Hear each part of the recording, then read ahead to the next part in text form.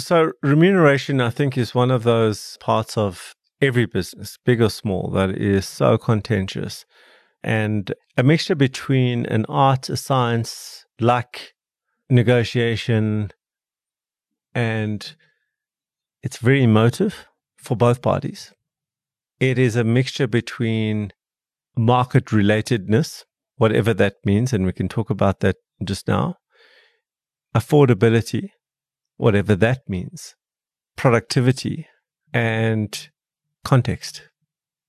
And so an individual with the same set of skills working in a big corporate might earn 3 times what they would earn in a small business and half what they might earn in a different country in a big corporate. It really depends on so many things. Hi, I'm Gareth Armstrong, and you're listening to a Razor's Edge podcast. That's the voice of Alon Reyes, CEO of Raise Corp, and our guide during this hiring series. Alon's successes and failures have taught him lessons about hiring that he shares with the goal to help us grow as quickly and effectively as possible while avoiding expensive, possibly business-sinking employment mistakes. During this episode, we discuss the high cost of not thinking through your remuneration policies as deeply and clearly as you should. And so when you've got an organization, particularly that's grown and now is in multiple geographies, multiple countries, and you want the sense of what's egalitarian, what's right, what's equal, it's an even more contentious issue. So I'll give you an example. We, as Raise Corp, have different roles within the business. We have a finance guide, which is generally a CA, an accountant, and we have a personal development guide, which generally comes from a coaching background. CAs are generally harder to find, they're more expensive, they're more in demand by corporates, and so we land up having to pay slightly more for a finance guide than we would for a personal development guide. So now how do you align that? You've got 2 people in inverted commas at the same role, they just got different versions of that role, and do you pay one person more and one person less? And then off I go to Morocco, because we went with one of a potential big client there to set up Raise Corp in Morocco. And we look around and we were in Casablanca, and I asked the question, well, have you got any coaches? And they said, well, yeah, we got football coaches. So I said, no, well, I mean like personal development coaches. And the person looked at me quizzically and didn't know what I was talking about. I said, like a psychologist. There are psychologists here, but not a lot. Is there any that work with business people directly to help them? Yes, there's one lady that does in the whole of Casablanca. I'm sure there might have been 1 or 2 more, but that's all he knew about. And they said, and how much would that person cost? And they gave me a number if we had to employ them full time. And they gave me a number. And then I said, well, finance people, accountants. Oh, no, plenty. Lots and lots of those. And the price of that individual was 1/3 of this other individual. Supply. And also culturally, in Casablanca or in Morocco, people don't go to psychologists. People don't go to have coaches. So you go to a different country and now you've got a whole different pragmatic thing to deal with, which is, you want egalitarian or equal pay in South Africa. But I don't have equal supply and equal cost, neither here nor there. So how do you do that? So that's actually a very, very hard maze to navigate. Unfortunately, we didn't do the deal in Morocco until this point in time, but it still had me spinning in terms of how I was going to reconcile this problem. Alon's comments here have shown us just how complex this thing remuneration can be or become, especially if we are not actively looking at it, fleshing it out, and structuring it properly. Let's begin here. So it's trying to find the nexus between 3 things is the simplest form. So you would try and have some sort of matrix of grading of where that role would fit in the scheme of things. What do other people relatively at the same level earn? What's the market price? In other words, in order to attract somebody to come at that price, what would the price need to be? And the third thing is, what can I afford? And as a small business, that last piece is probably the most important piece, is you cannot afford a lot, and you certainly can't afford to compete with big corporates. Once we've worked through these details, how do we then attract the talent we need to grow our businesses, especially if what we can afford isn't quite matching market-related rates? So normally you'll find a distribution curve of people around remuneration, and they would generally fall into three classical areas. The person with little experience that wants to build experience, the person who is retired or in a situation where they don't want the stresses of a big corporate, and the third is the person who wants to build a massive corporate career. For small businesses, you will find that as a function of your ability to pay, you will generally find people early on in their journeys that are looking for the experience and the sense of belonging. And then you will find people who are toward the end of their careers who have got to the point where they're saying, I don't want the corporate lifestyle anymore. I want something different. I want to feel different about my work. And so a small business will give them that feeling and that reward. I have in my business people who have left corporate to come to work at Raise Corp at 30%, 50% less than they were earning before because they were completely unhappy. And I've have people leaving us for corporate. So it's not just that everyone wants this. You know, some people want the money, they get the experience, and then they become attractive and then they leave. Generally, your risk is the individuals in the first part of the distribution curve who are gaining the experience. They get the experience and they're now looking for mobility. And generally, a small business doesn't have the levels of mobility, and a corporate does, so they would leave for that mobility. I've just had that now with somebody in one of our departments who's just left for that, and not a month later called me and said, it's a lot more money, but boy, am I unhappy here.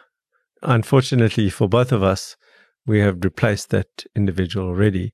They can't come back, and that individual was a fantastic individual, but was looking for what he believed was a better life. Let's balance out any worries we are having about affordability with this. I've had experience where I've brought in people who are highly capable. In other words, they've got all the degrees, etc., but not productive. I've had people who are the opposite, who come in with less capability but are highly productive. And the ideal is somebody in between. You know, somebody who's highly productive with the right capability, and you sort of work that out over time about what you want and what you're prepared to pay for, and where that sits in the cost spectrum. Somebody with high experience, high capability generally paid more. Somebody with low experience, low capability paid less. So I can't afford, so I take the person with less experience.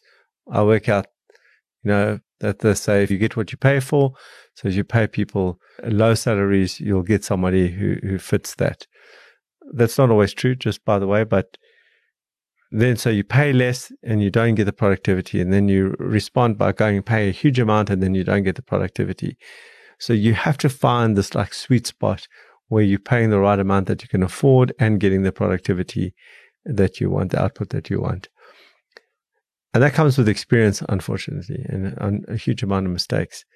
So coming back to your question around if that job description is written, I would say, how many times has it been iterated?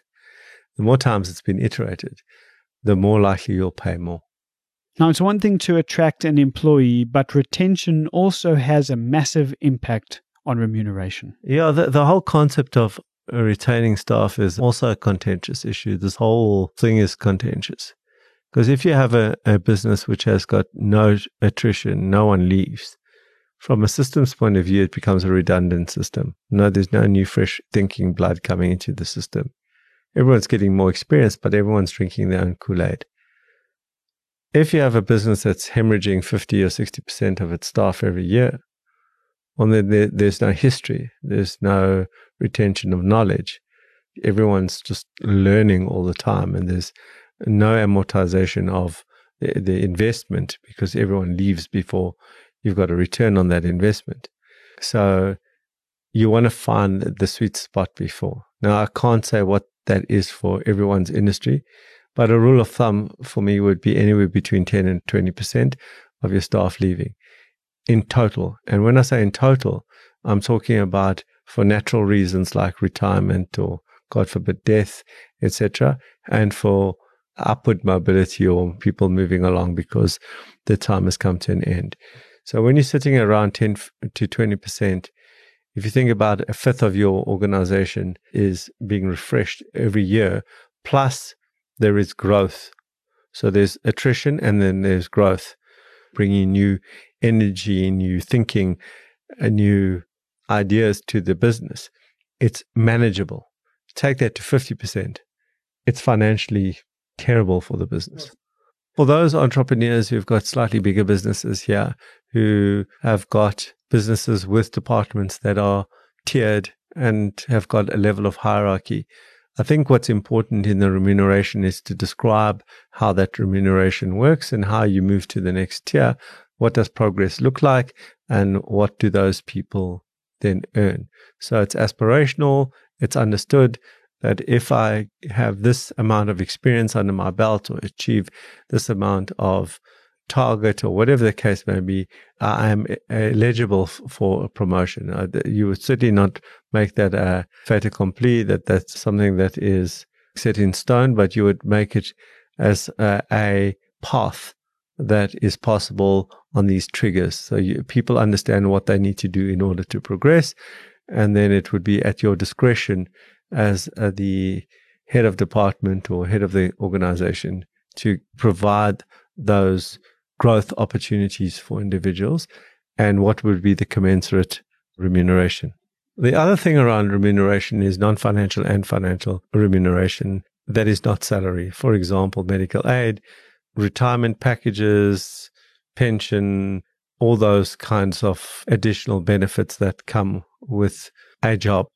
Most small businesses cannot afford to have a pension fund. Most small businesses cannot afford to even pay medical aid or contribute to medical aid. But if you can, you should, in order to retain your staff. But if you can't, you shouldn't. And I see so many businesses that are trying to compete by providing medical aid and all these other benefits, and they literally can't afford to provide them, and they go insolvent as a result. So once again, it comes to affordability, and you have to look at the total cost to company of an individual, not just their salary. It's the total cost to company, everything in. What we did in Raizcorp in the area, we had a gym.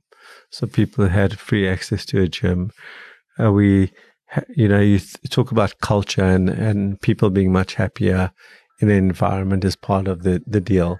So you look around, what is the total package? What is the total remuneration? It's not just financial, it's also non-financial. Let's recap. There are 3 things to look at when starting your journey: the role and its relative pay within the context of your company, market rates, and what you can afford.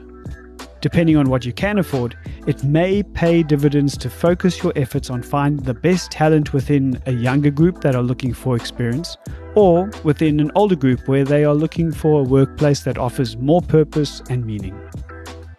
We're looking for a combination of hard work and capability. Too much of either of these means that the person we employ may not be as effective or productive as we might have hoped. Staff retention is a mixed bag of interesting considerations. On one hand, this can mean you retain highly effective staff that understand their roles and the organization. These are individuals you don't mind paying well. It can, however, also mean that no new thinking comes into the organization and your business stagnates. The opposite is also a problem, with little to no return on money invested in attracting talent because they leave too quickly. And this means that the business never really finds its way to maximum performance and output. Important to note is how the compound effect of annual increases can result in salaries that are way above market norms. And our final point before we hear Alon describing what he believes the art of remuneration is that remuneration is often thought of as just money in the bank rather than it being seen as the whole package, the full cost to company. But, a warning, be careful what you offer because it can sink you. Here's a final word from Alon. For me, the art of remuneration, when you're an artist in it, is when you find somebody where you want to give them an increase before they articulate that they want an increase. It's about the fact that you have employed well, because you can't have the conversation about the art of remuneration if you don't talk about the art of employing well. And that's really what the series is about. It's about finding the right person who fits a role, is aligned to the organization, to the culture, and delivers more than you expect. I mean, that's the perfect employee. If you find that individual, I think the art is when you feel, actually, I'm not paying this person enough. And your conversation with them is, I really want to up your salary because I feel you are underpaid for what I'm getting. Those moments have been the best moments for me in the remuneration space, which is, as I said at the beginning of this particular podcast, is highly contentious and very emotive. And when you are in that situation where you're calling somebody in and saying, listen, I feel you're being underpaid, it's incredibly emotional for both individuals because it's a form of recognition and you feel good, they feel good, and it's the right thing to do. Yeah, that would be for me, the ultimate art. If you have any questions or thoughts you'd like to share related to this episode or hiring in general, please feel free to share these on the Race Corp page on your favorite social media platform. Please use the hashtag avoidinghiringmistakes to help us locate it more easily. Alternatively, you can make contact with us using the options found on racecorp.com. My name is Gareth Armstrong, and I'll see you in the next episode.